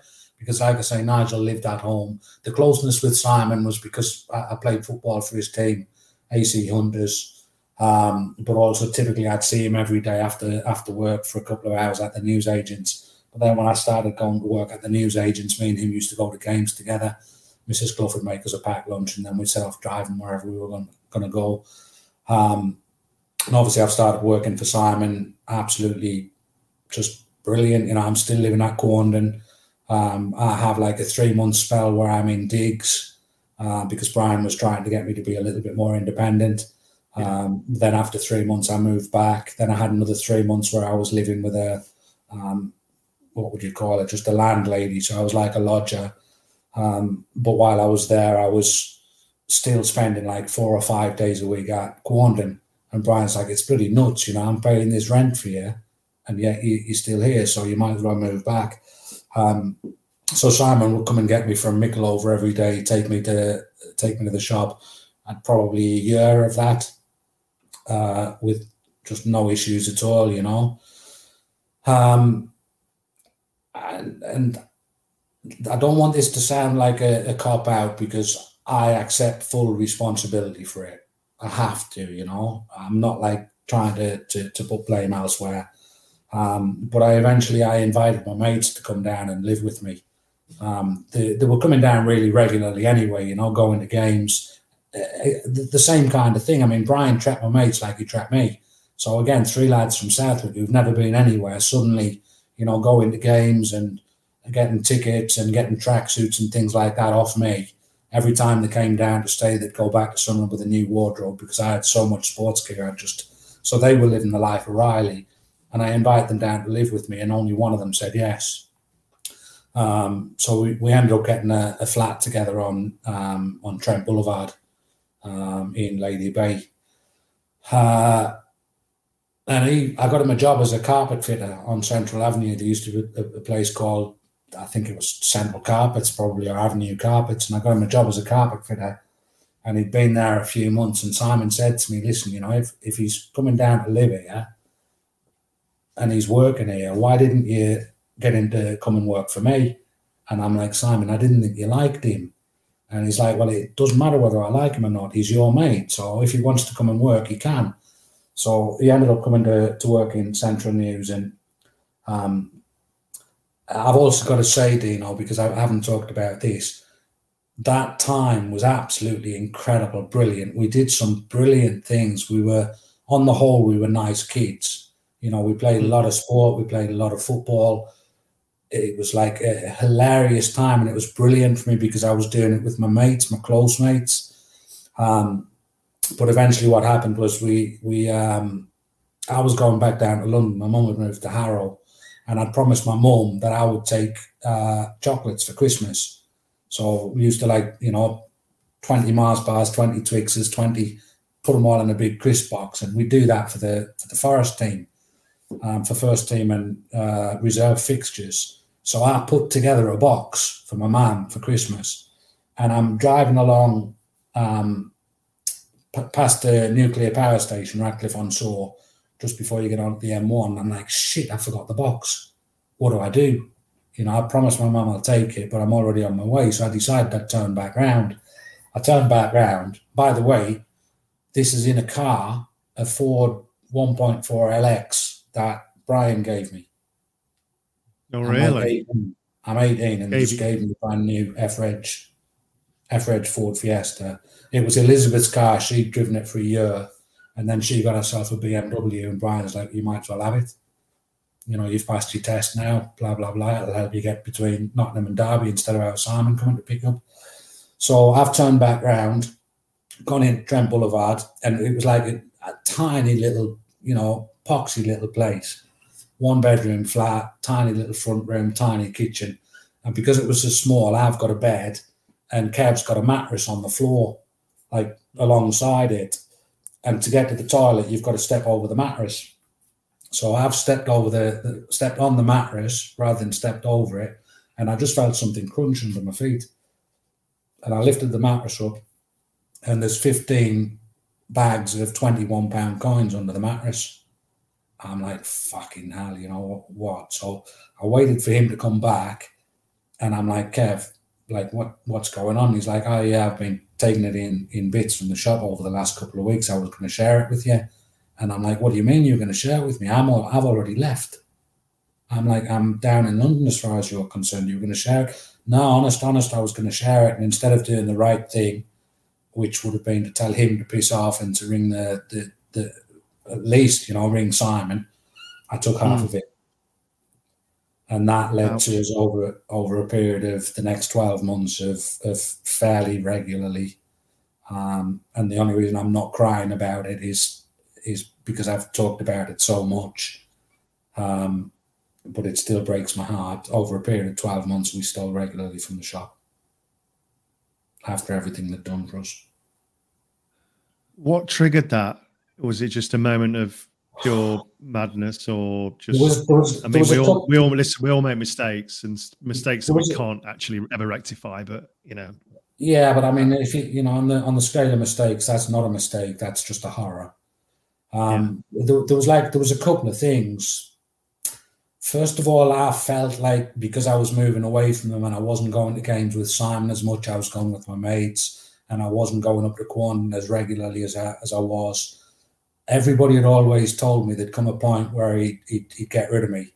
There's no way he doesn't love you. There's no way he can do that. Eventually he'll see through you and he'll bomb you out. And then the other thing that happened was me and Simon had a falling out for like a week, literally just a week. It wasn't a massive thing. Brian had gone home and I'm in Quandon and Brian's come in and he's just talking about Simon.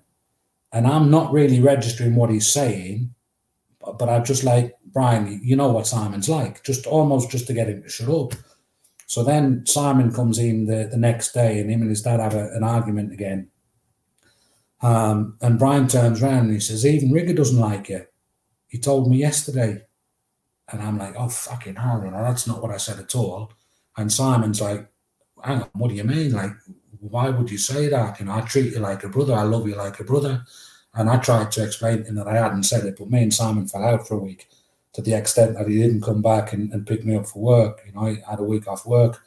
And I just, in my own head, I just started thinking like, everybody's telling me they're taking the piss out of me because I'm doing so many hours for so little money. Everybody's like telling me this, that, and the other. And that's like the only thing that I can think is that I was convincing myself that, like, they were letting me down, like they were treating me badly because I was on £2.05 per hour and I was doing like 40 hours and, I was opening the shop and blah, blah, blah, blah, blah. And I started getting angry with them. I started getting angry with them, listening to other people telling me, it's like, if I sit down and think about it now, it's like, what have they ever done for you? Fucking hell, absolutely everything. And to do that, and again, it's like,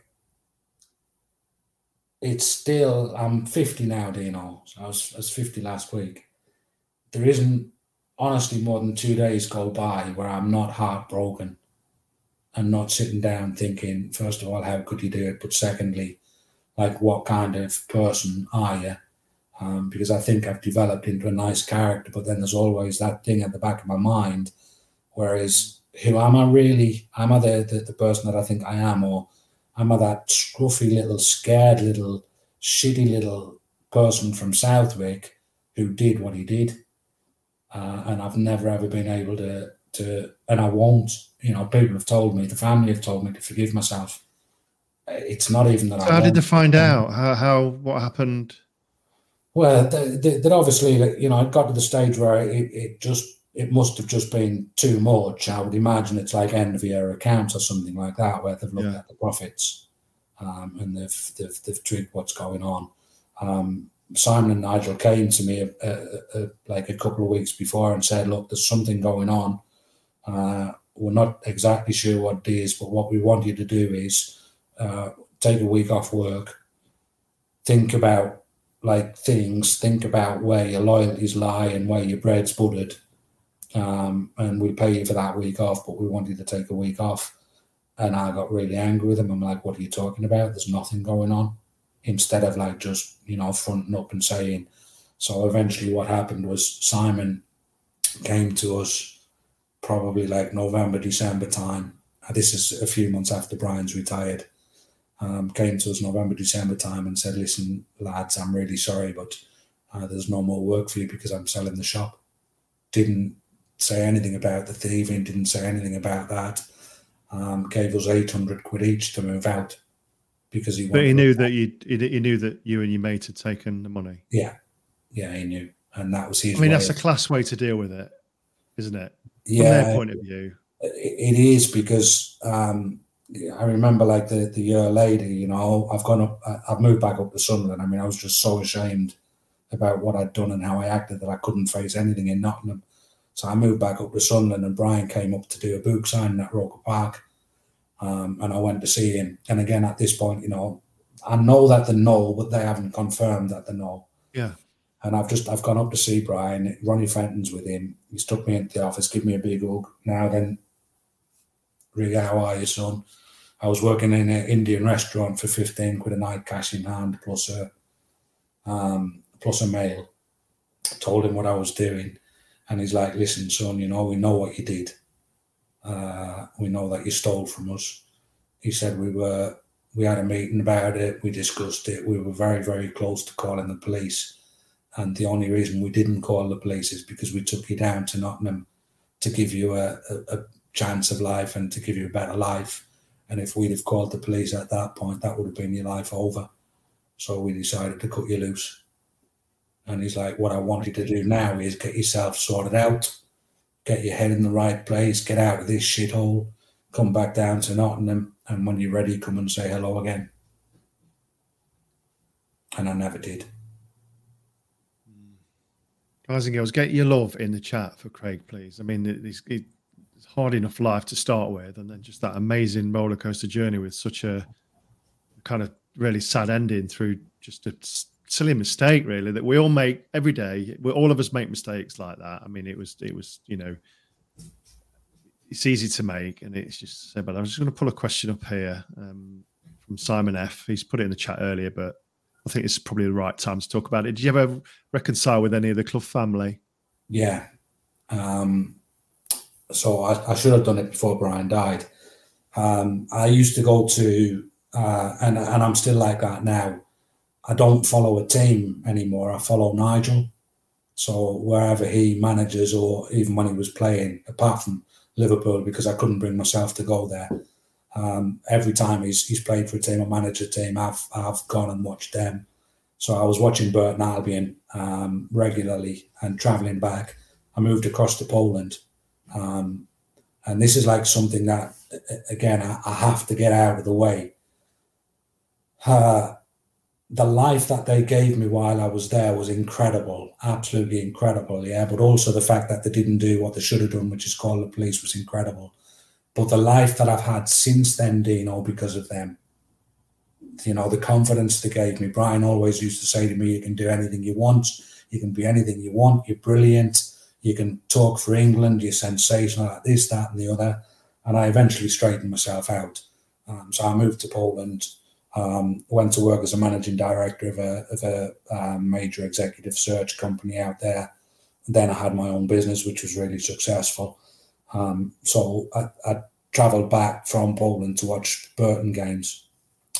And the weekend before he died, I'd been back, or maybe 2 weeks before he died, I'd been back to the Pirelli, and I was going to go and say hello. And it was like, I've tried to explain this before. The crowds at the Pirelli at that point were, at Eaton Park, it would have been, were like 1,800. So it was harder for me not to see him than it was for me to see him, if that makes sense. Mm-hmm. I actually just used to have to go in, duck in and duck out. And I just bottled it right at the last minute. I'm like, look, what can I possibly say after all this time? It's not going to work. So I ended up going back to Warsaw without seeing him. And then I think it's I don't remember the day, but I think it's probably on the Monday or the Tuesday, I get a phone call from Kev just saying to me, listen, are you sitting down? And as soon as he said that, I knew, and I didn't need to listen to anything else. And I'm in my office. I'm meant to be like, professional and a leader. And I just broke down and cried. Got on the next plane back to Nottingham. Went and sat in Central Avenue. Went to talk to Simon for 5 minutes, but obviously Simon wasn't in the greatest shape. Sat on the bench outside Central Avenue for 3.5 hours, and then didn't even go to his funeral because I didn't want to be like, controversial. So after that, I went back home and I realised what a coward I'd been. And I made a decision there and then that irrespective of what was going to be said to me or what the reaction was going to be, I was going to go and say hello and sorry, but also to say thank you to the family. So I went back, I sponsored one of the Burton games. They were playing Burscough in the FA Cup. I sponsored the game.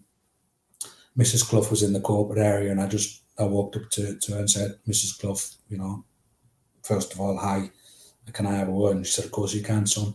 And I just said, look, first of all, I think, how sorry I am. And she said, I do. And then I said, but also, the most important thing to say is thank you, because without everything that you did for me, I wouldn't have had any life. And I'd sent her a couple of articles. I'd actually sent the family a couple of articles. We're doing really well in business, where I'd been in the Polish paper on Polish television, and I sent them the articles because I wanted to know I was doing okay, and it was down to them. And she said, look, we've read the articles. We are proud of you. Brian would be proud of you. We wanted to give you a better life, and you've gone on to do that. And then she said, but us, son, us as a family, you let us down, and once you let us down, you're out. So that was Mrs. Clough. And then regularly I'd go back and see Simon.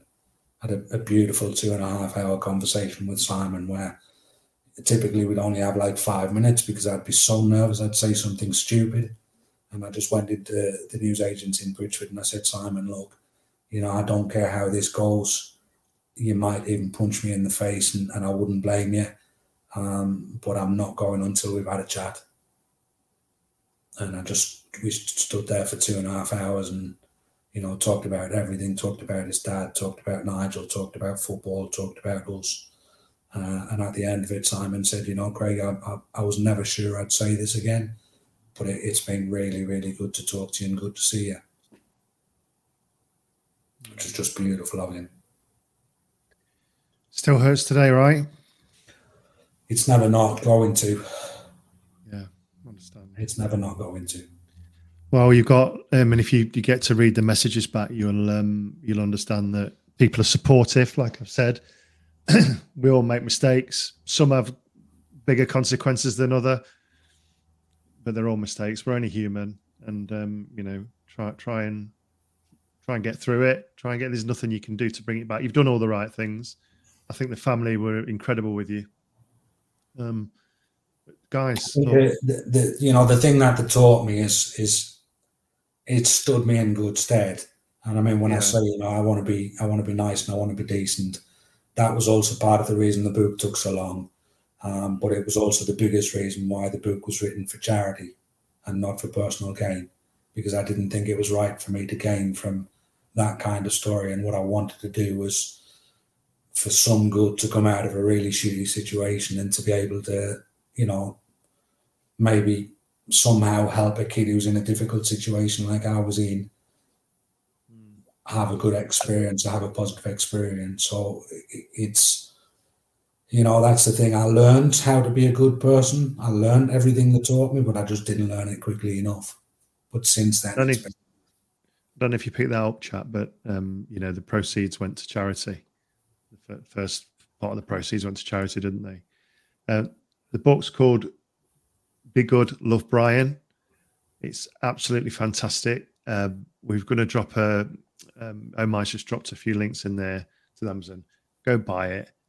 You know, it's a ridiculously good read. And like I said, I hate reading books with a passion. This, as you can tell from, I mean, this is just a fraction of what's in here that we've gone through today.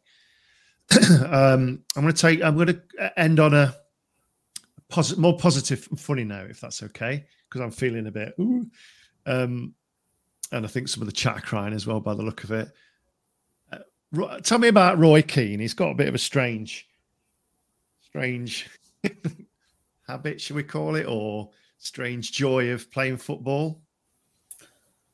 So we're away to Man City, at Main Road it is then, and I can't even remember the result. I think they did us. I think we got done badly that day, and it's just a weird day, you know. Piercy's playing left back. Somebody's rolled a ball out to him, and he's gone to control it, but it's rolled under his foot and gone out for a throw in, and Piercy's absolutely launched into the linesman, blaming the linesman for making him lose his concentration.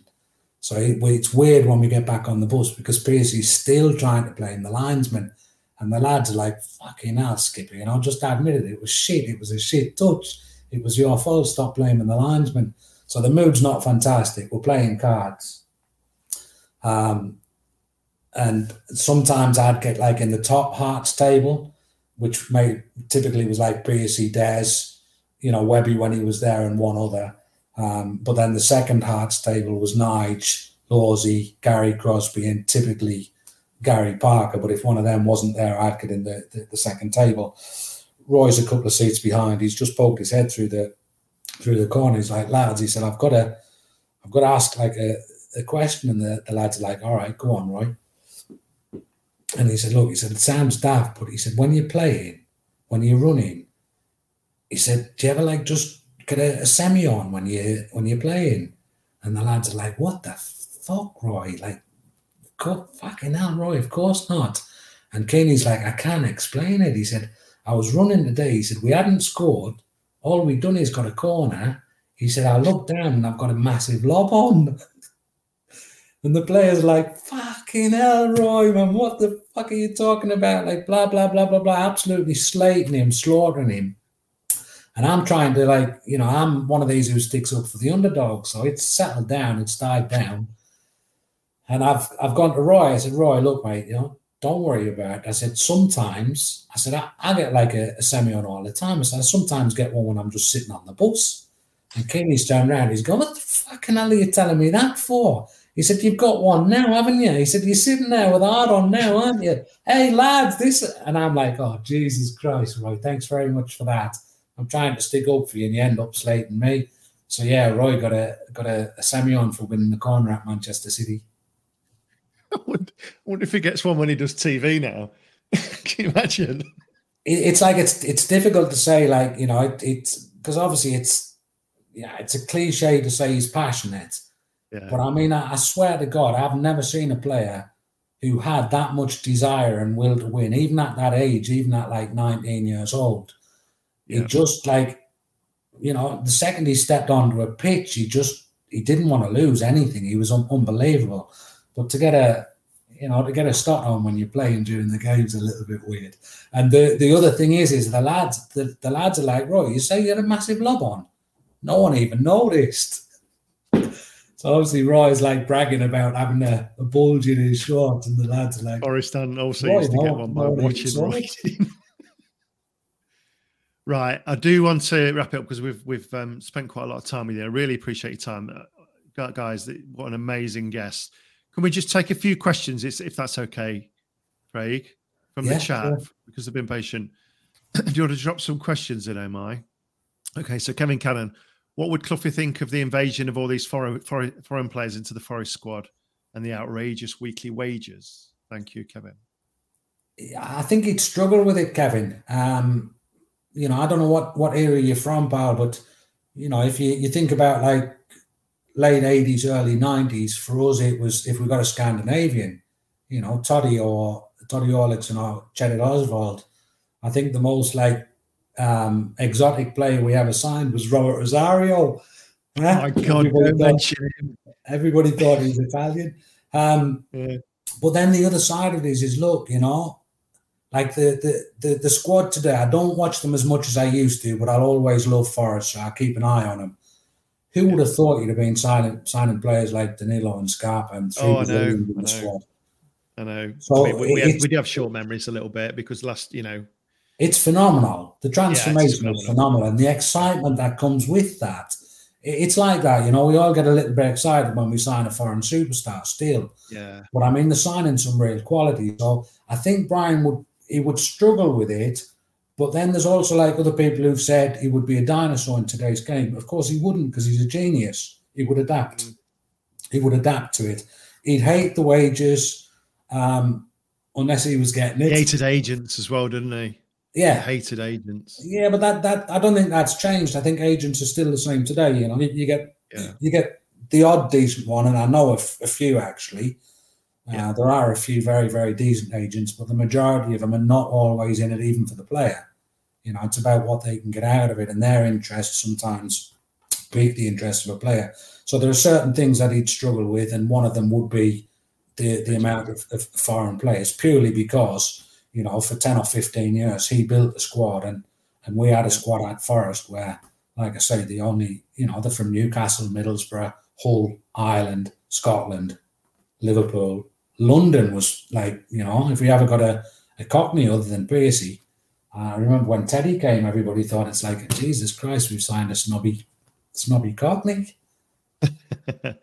Martin Holmes asks, do you notice any similarities between Mr. Clough and Steve Cooper? Great question, Martin. No, but I think Cooper gets Forest more than any other manager I've ever seen before. And I'd even put Billy Davis in that. I didn't particularly like Billy Davis just because of his personality, but his achievements were brilliant. But I think what he's been able to do is, you know, I've watched some of the games where the City Ground, again, when I'm there, you know, for us, like late January, early February, quarterfinals of cups, semi-finals of cups every other season. I think it was a big thing for Stevie Cooper to get to the quarterfinal last season and for him to get to the semi-final this. But I've seen the City Ground rocking more than I've ever seen the City Ground rock. And I'd even go back to those, you know, League Cup and Simod Cup semi-finals at the City Ground. I think the atmosphere there is brilliant. Simod Cup, my God.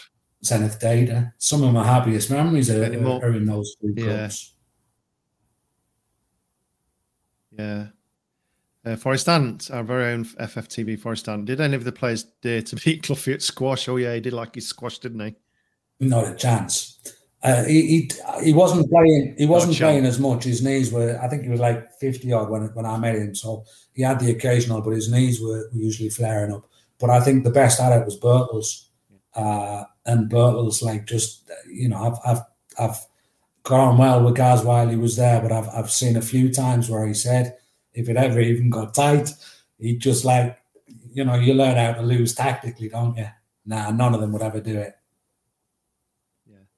Yeah. We'll take one more. I think we've got to wrap it up. So, Stone the Third, I'm generally interested now. How old was Keane when he asked about the hard-ons? So, first of all, Stone the Third, I don't know if it's got anything to do with Stevie, but what a player he was, and also what a great lad. Brian loved him to bits. He had a song, didn't he? Stevie Stone, he's got nowhere, but we don't care. Stevie Stone. He was sensational, but he broke his leg 3 times before he was 20. Yeah. You know, and to have the courage to keep coming back. Stoney was immense, and he was one of my favourite lads as well. being from up north, he's a Newcastle lad, so he used to take the piss out of me for being from Sunderland, but he'd always look after me. And Keeney was 19.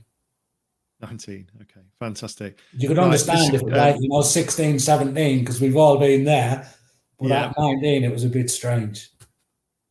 Well, thank you, Craig. That was just an immense story, very emotional, I think, for everybody listening. Even the people of a certain age that can't remember sort of the eras that we had. Sorry for any of the members that we didn't get the questions up. There's obviously quite a lot to get through there. Again, please purchase the book, and if you're looking at this through afterwards, so this is available to you now live. This conversation we're having tomorrow, it'll be up on the channel for the rest of the subscribers and anybody else that wants to watch. And then the link to the book will be in the description below tomorrow. Dino, just quickly, if I can, I'm on Twitter as Craig Brom. Yeah, I was going to talk about your socials. Yeah. So if someone's got a question that they wanted to ask that didn't get answered, drop it me on Twitter, and I promise I'll answer it. Right. What's your Twitter? Craig Bromf, Bromf. Craig Bromf. Can you get that up in the chat? Oh my, please pin that for me. Even if it's a tough question, by the way, because I think, it's been really lovely of everybody to be sympathetic and stuff like that. There must be one or two people who are pissed off and thinking, Jesus Christ. I don't shirk it, I've come to terms with how bad it was and what I did. But if anybody wants to have a go at me or criticize me, I fully understand that. Sure, they won't. There's the link that's just gone to the chat there. Please follow Craig. He's an amazing individual, some great stories. Like I said, the book, he's not covered a fraction of the book, so there's plenty more to go there. So please get that. And thank you for watching. Remember to subscribe and like the video. It's been this guy's opened his heart up, so please like the video and follow the channel. And love you all, and we'll see you soon. Thank you, Craig. Pleasure. Thank you for having me. No worries.